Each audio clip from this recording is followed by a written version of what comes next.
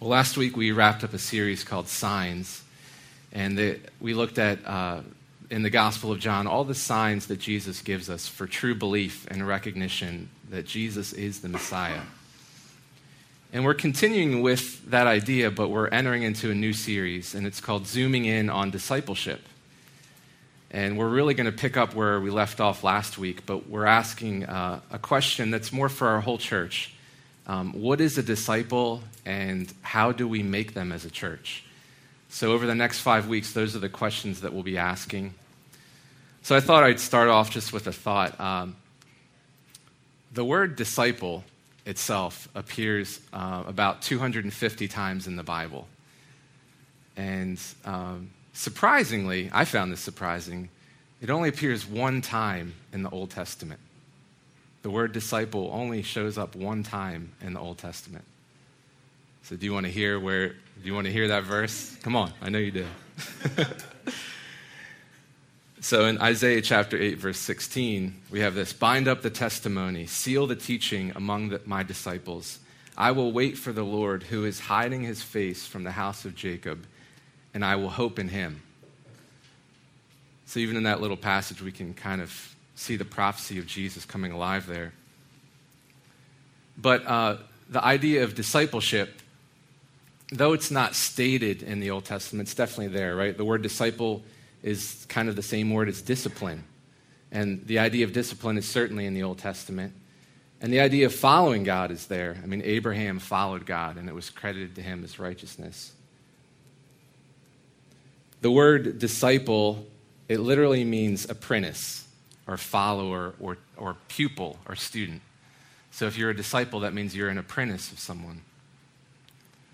And in the Bible, it's used primarily to describe the group of those that follow Jesus.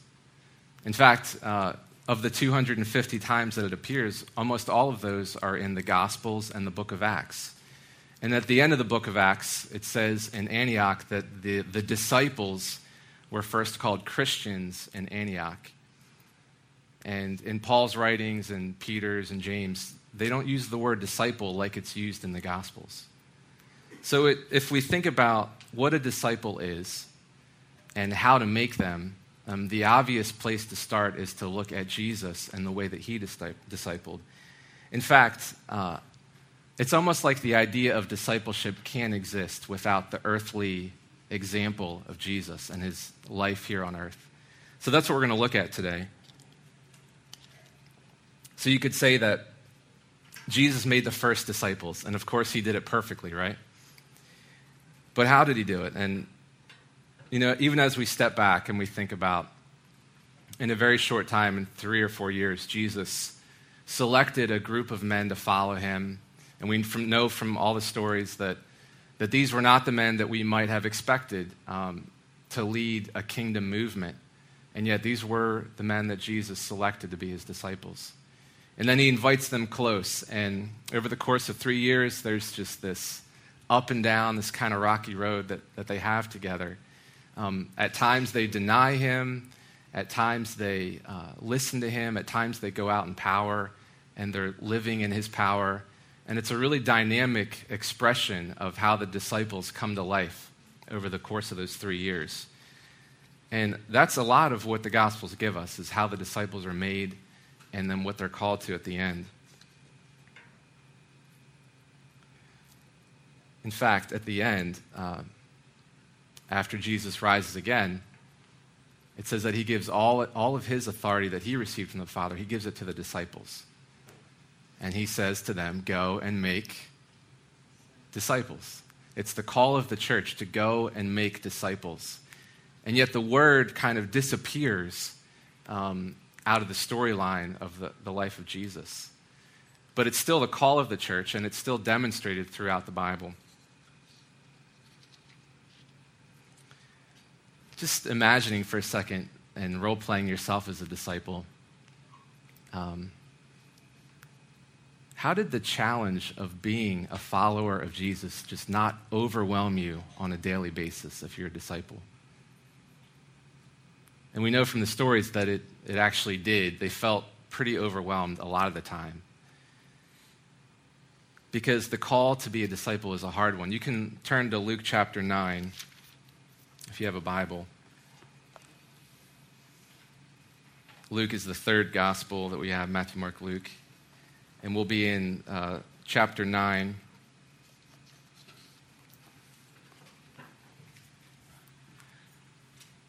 And we're starting with one of Jesus' hardest statements.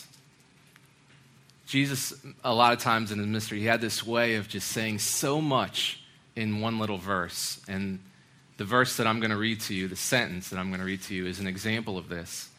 And it's one of the sentences that describes the life of a disciple. Listen to this. So this is in Luke chapter 9, and I'll read verse 23.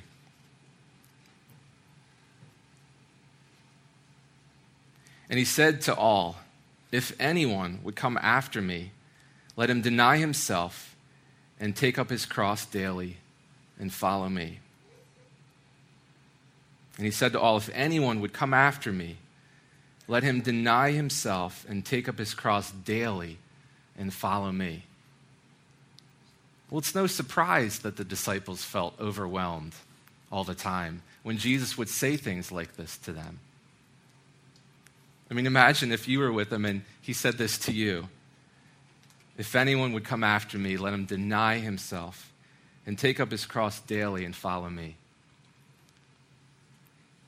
I'd like to back up and just look at the storyline of where Jesus says this, because I think it'll help us see what it really means even more fully. So if we back up to the beginning of chapter 9,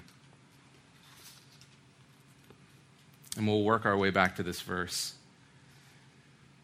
Luke chapter 9, verse 1.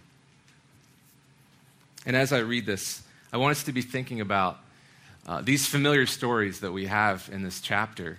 But I want us to think about specifically, how is Jesus making disciples in this chapter? What are the things that we can see? Not only what is he making, but how is he making them? Verse 1. And he called the 12 together and gave them power and authority over all demons and to cure diseases.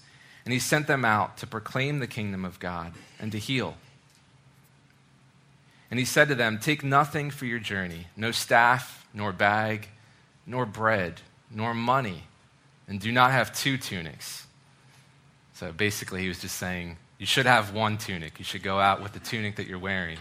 This was like the undergarment, but don't even take a bag with you. Don't even pack like an extra set of clothes. And whatever house you enter, stay there, and from there depart. And wherever they do not receive you, when you leave that town, shake off the dust from your feet as a testimony against them. So they do this. It says that they departed and went through the villages, preaching the gospel and healing everywhere. First thing we see is that Jesus, he called the 12 together, and it says that he gave them power and authority. And then in verse 2, he sends them out to do 2 things. He says, proclaim the kingdom of God and heal. And this is far enough along in the disciples' ministry that this is one of the first times that they are being sent out from Jesus with his power and authority to go do what he's already been doing in their lives, proclaiming the kingdom of God, that it's here. So this is what they do. They go out. They actually are obedient. And it says at the end in verse 6, we don't have much, but we know that they came back after they had preached the gospel and healed. Let's skip down to verse 10. On their return, the apostles told him all that they had done. And this is like one of those moments where the disciples are high-fiving and they come back. They're just excited. I mean, they saw Jesus' power and authority at work in their life. They were proclaiming the kingdom and they were healing people. And you can just kind of feel the traction, like we've been following this man. And you can just imagine that, wow, he's actually giving us the power and authority that we thought he only had.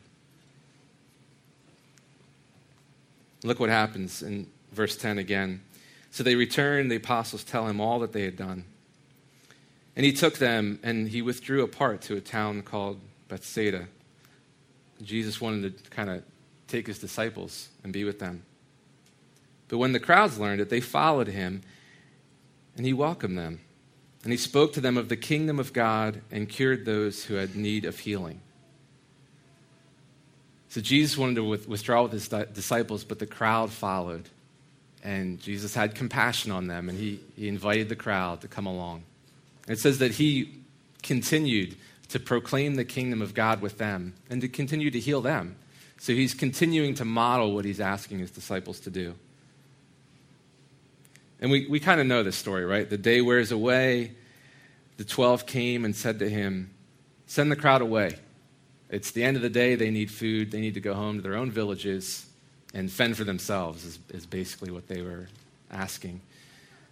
This is one of the signs of Jesus that we just looked at recently. And I love the way Jesus challenges them. Look at what he says in verse 13. "You give them something to eat." And as I looked at this, one of the things that I found striking in terms of the way that Jesus is making disciples, I've always thought, like, how could he ask them to feed them? I mean, they gathered the food, they only had a little bit. And yet he just sent them out with his power and authority to heal. And now he's saying, you feed them. And I really believe Jesus was challenging these men to something that they could actually do in his power and authority. And they say, we can't. And to me, this is right here is a great description of the disciples' life. And maybe the Christian's life. If you consider yourself a believer in Christ, if you see him as the Messiah, the King, and you're following him in life, there's days where we go out in the Lord Jesus' power and authority. It's God's working in our life. And we face hard things and we overcome them in the strength of the Spirit of God.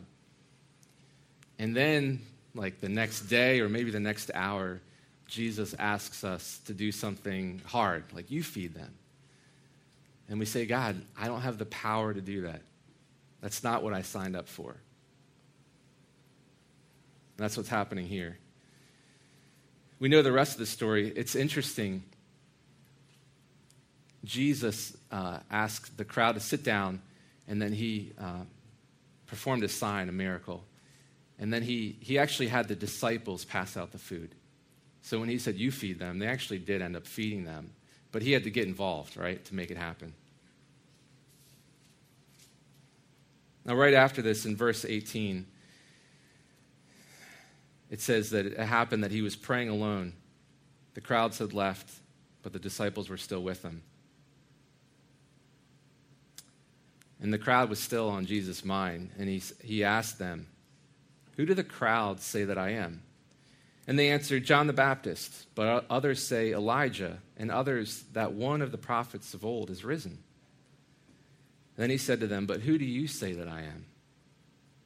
And Peter answered, the Christ of God. As Jesus was discipling these men, he invited them close enough that they actually could recognize who he was. This is one of the most clearest confessions of who Jesus is as the Christ, the Messiah. This passage, the same story is recorded in Matthew and Mark in much the same way. And then Jesus tells them something really hard in verse 21. It says, he strictly charged them and commanded them to tell this to no one, saying, the Son of Man must suffer many things and be rejected by the elders and chief priests and scribes and be killed, and on the third day be raised.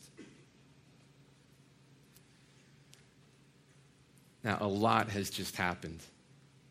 The disciples went out with authority, the power of Jesus. They lived in it. They came back. They were challenged. They sort of failed. Jesus modeled it again. And as the crowd left, he said, who do you think I am? And they recognized him as the Messiah. And they've come to this recognition that Jesus, the Messiah, is with them. the King of the world that the people of God have been waiting for all these years, and they know it. And then he tells them, for the first time, he tells them of the death that he's going to die.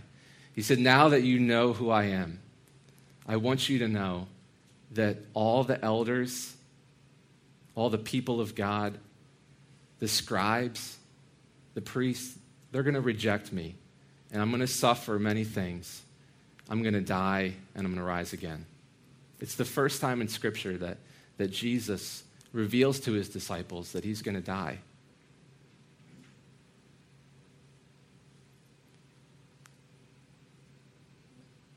So what do they feel at this point?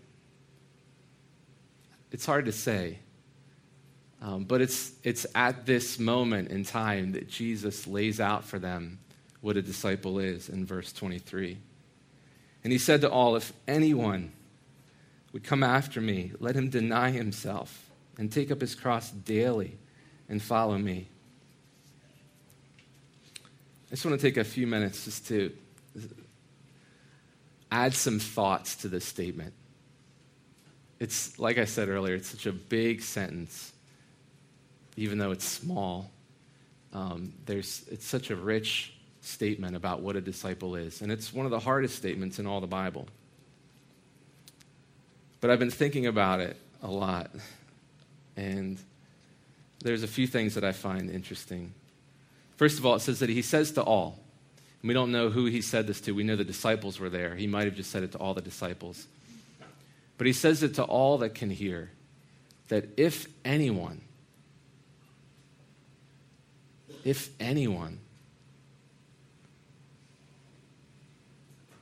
Jesus, the King of the world, shows up on the earth. And it could have gone this way.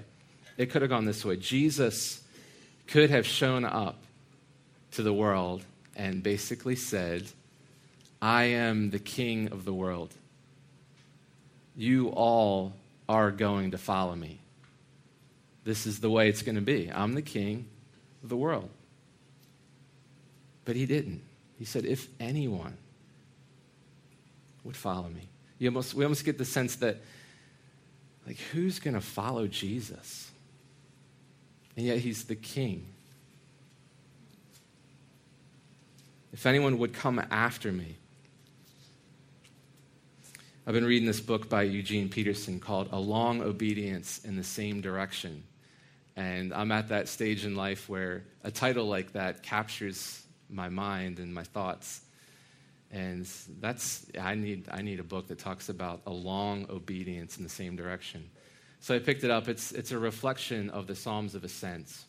And in the book, it just describes what it's like to be on a pathway walking toward God, with God alongside.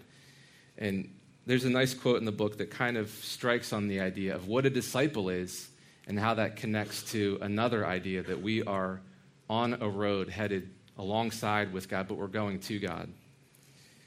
Listen to this. It says, for recognizing and resisting the stream of the world's ways, there are two biblical designations for people of faith that are extremely useful: disciple and pilgrim. Disciple says that we are people who spend our lives apprenticed to our Master Jesus. Pilgrim tells us we are people who spend our lives going someplace, going to God, and whose path for getting there is the way, Jesus Christ. As we come after Jesus, we are on a narrow path. And if you're a follower of Jesus, you are on a narrow path that much of the world is not on.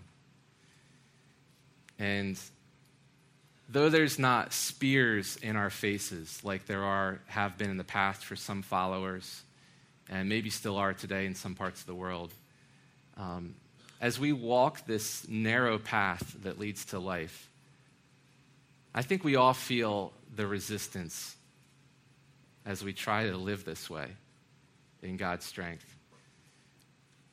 I mean, if I could state it, I would kind of say it's like this, that as we go through life and when we hit those moments of describing actually what our faith is and what we're doing, people say, really? Really? That's That's who you're following? That's what you're giving your life up for? You know, and every few years, Jesus or a version of Jesus shows up on the face of Time magazine. And we get into it with our coworkers at work. And we say, yeah, but it's really this way. And we have this resistance to fully engaging into a life that follows after Jesus. And not only is there resistance, but it's just ordinary, right? The pilgrim life of walking with Jesus at times and many times feels ordinary. About a week ago, I fell down the steps. And you can laugh. I know you want to. And I live to tell about it. I'm fine.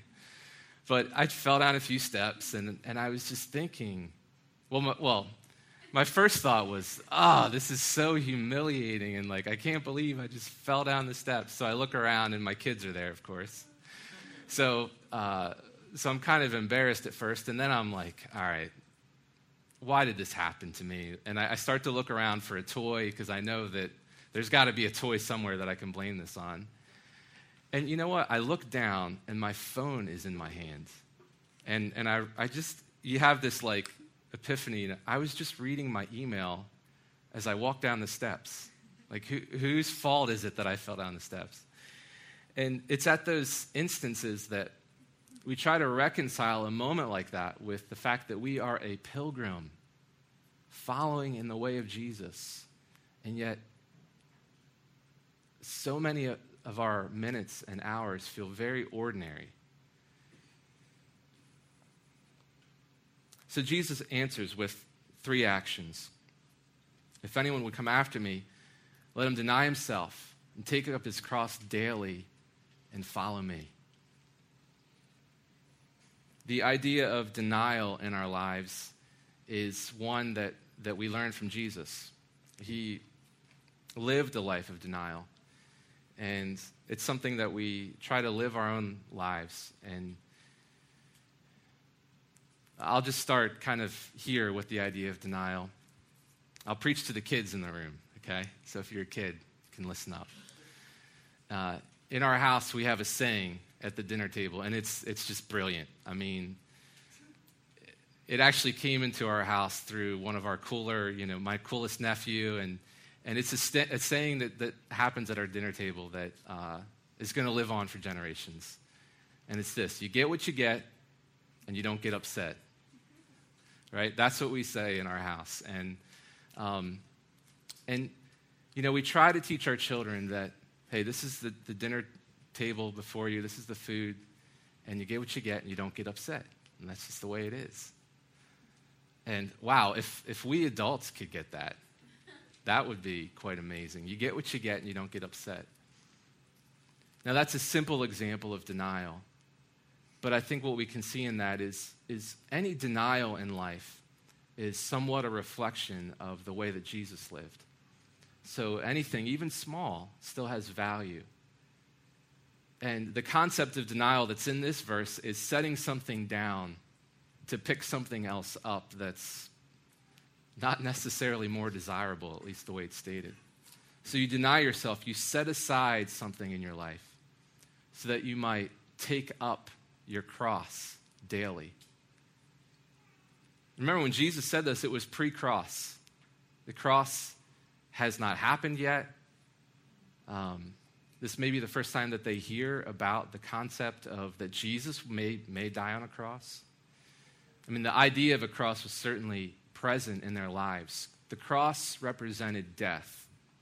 So when you deny yourself and you take up your cross daily, you're following after Christ, and there's something in you that's dying on a daily basis. But as I've been thinking about it, there's some other interesting aspects. I mean, Luke is the only writer that notes Jesus' word daily. In Matthew 16 and Mark chapter 8, Jesus says the same thing. But Luke notes for us that Jesus said daily, pick up your cross. So even Jesus was using it as a metaphor for life, that every day we would pick up this metaphorical cross in our lives.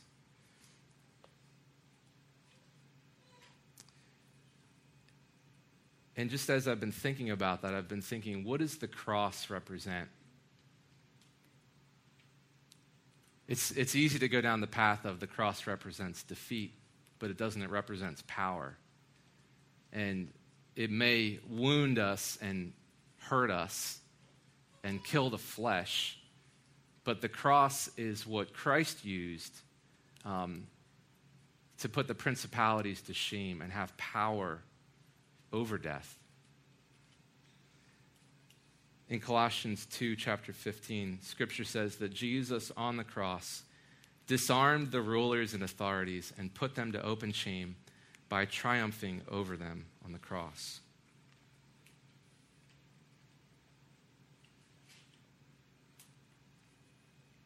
The third thing that Jesus tells us to do is follow him.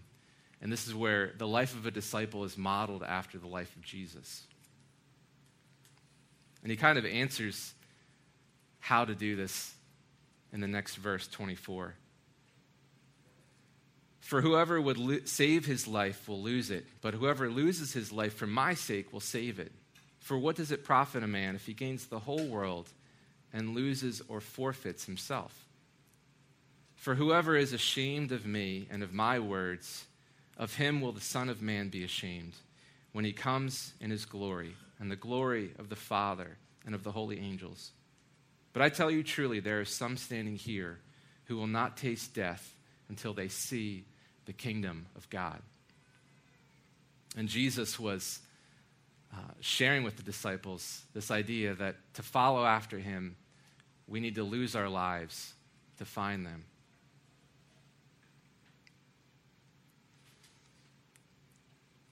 In closing, I feel like, there's this phrase, what in the world? Like, what in the world does this statement mean? In real life, how do we actually live this out? And I gave you a few reflections from the scripture. But I do believe that Jesus, in his whole life, modeled something for us that then came into play with the disciples that we, in turn, need to live out ourselves. A few years ago, I went away on a retreat, and it was a worship retreat. But one of the tools of discipleship that we started to investigate was just a way to think about Jesus' model of discipleship. And I'd like to share it with you, and there will be a diagram that'll pop up.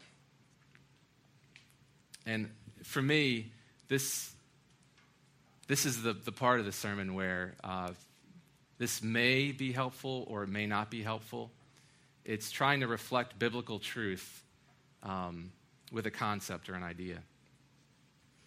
But this chart displays the way Jesus modeled discipleship. And it kind of describes environments or cultures of discipleship. And I think it really relates both to us individually and also to the church. So let me walk through it, and then you can take or leave it. But the bottom left quadrant describes the reality of a boring discipling culture. So we've all heard, right? Church is boring. I mean, that's just that's in the fabric and the DNA of the way people think about church. Church is boring. Well, church is boring when there's low invitation and low challenge. What that means is there's low invitation to come near God. Like, God is not worth the time and effort to come near. There's no value seen in that. And not only that, but there's no challenge on the table. There's nothing put out there that this is a good way to live, or this is a way that a group of people can get together and do something valuable. When neither of those things exist, it's just boring, and apathy kind of creeps in. And we've all seen groups of people kind of act like this. Like, they don't highlight that God is worth being invited toward, nor do they call people to live it out in a challenging way. So that'd be low invitation and low challenge. That's the quadrant you don't want to be in. And then there's the next one above it is this consumeristic environment or consumeristic culture where There's high invitation. It's like, hey, let's all come near to God. Let's be invited into his presence. Let's draw close to the beauty of who God is.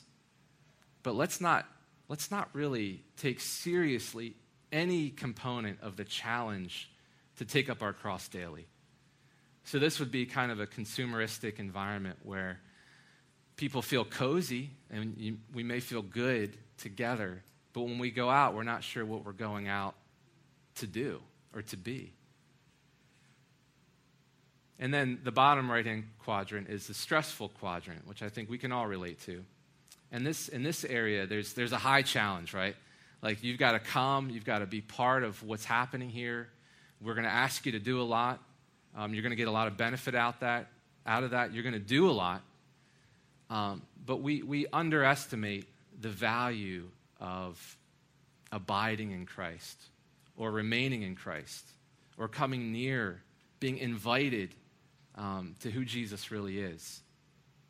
And Jesus said, apart from me, you can do nothing. And this would be a culture where that idea is forgotten. And that leads to stress and being discouraged.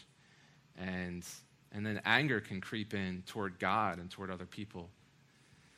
And the top right quadrant is a discipling culture. And of course, we can say Jesus did this the best.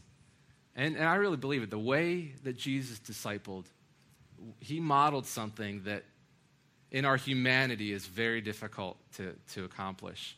He was highly inviting. So he gave the disciples full access to who he was. He said, you want to know who I am?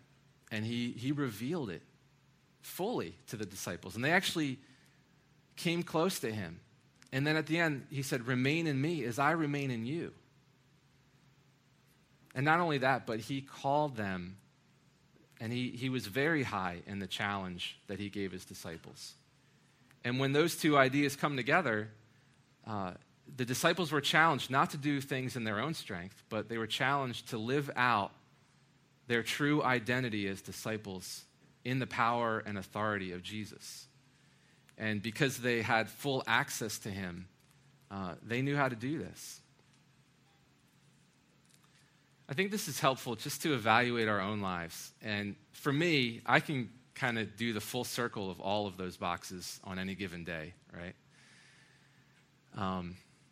There are days when our faith in God feels boring, right? Not only do we not know what to do for God, we're just not even feeling close to God. We don't feel like we have access to who he is. And it's at times like that we do need to go back to a John 15 and remember that we are the branches and we need to be grafted into the vine and that the Father takes care of the vine. And then there are other times where we just feel stressed out. We just go, and we do. And we forget that as we go and do, we need to continue to remain in Christ and live that component out. And then I've had seasons where I just feel really close to God, but I'm not sure what I'm doing for him or how I'm doing it. And, this would be like those times where you just want to get close to God and, you want to sit with Jesus by the fire and, abide with him. But if we're not careful, if that's the only place that we live, then we're just going to want to take a nap by the fire, because it's such a cozy place to be with Jesus. But if we see the idea that not only are we being invited to a high call, but we're called to a great challenge to follow after the Lord, then we can kind of balance those things. Another helpful way to think about this is we all gravitate toward invitation or challenge. So you may be a really inviting person to be around, and you say, hey, come close. You let people know who you are. You don't hide who you are. You don't hide your failures or weaknesses. And you just invite people. And that's great. That's one of the gifts that God has given you. But you may just need to challenge people and challenge yourself to follow God. Or maybe you're the kind of person that you have all these great ideas for what people could become. And they're always going to feel challenged by you. And that's great too. That's one of the ways that God has wired you. But to do this fully, you may need to really invest in becoming a more inviting disciple of Jesus. Because this is what Jesus did. He invited his disciples in a way that actually made them want to follow him and want to die for him. And this is a hard teaching, but I do believe that we can apply it. I mean, Jesus sends us out with power and authority to do the works of God in his name. And we as a church and as a campus are called to go and make disciples. And over the next 4 weeks, that's what we're going to ask. As a campus, what are we making and how are we making it? And then what is our role as individuals in that as a campus? So, as an encouragement, I would like you to dwell on this verse daily this week. So just, I really believe that the Lord will reveal things to you through his word. 9:23, like how long would it take you just to even read that each day this week? A second, and then meditate on God's word and allow the Spirit of God to continue to speak into your life as you go out and you're challenged to follow him. So, amen to the preaching and teaching of God's word. It's so good in our lives. Let me pray for us.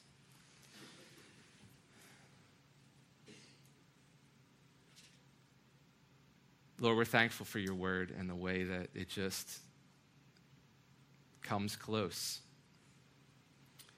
Lord, and we thank you that your son Jesus discipled in a way that was repeatable, that the disciples that Jesus stood up, that God, when he transferred his authority to them, that they were released in his power and authority, and then the Holy Spirit came on them, Lord, and amazing things happened in the life of the church. And we believe, Lord, that this is continuing today, that you continue to be at work in us as your disciples and followers. Lord, and for those of us that just, feels beyond us,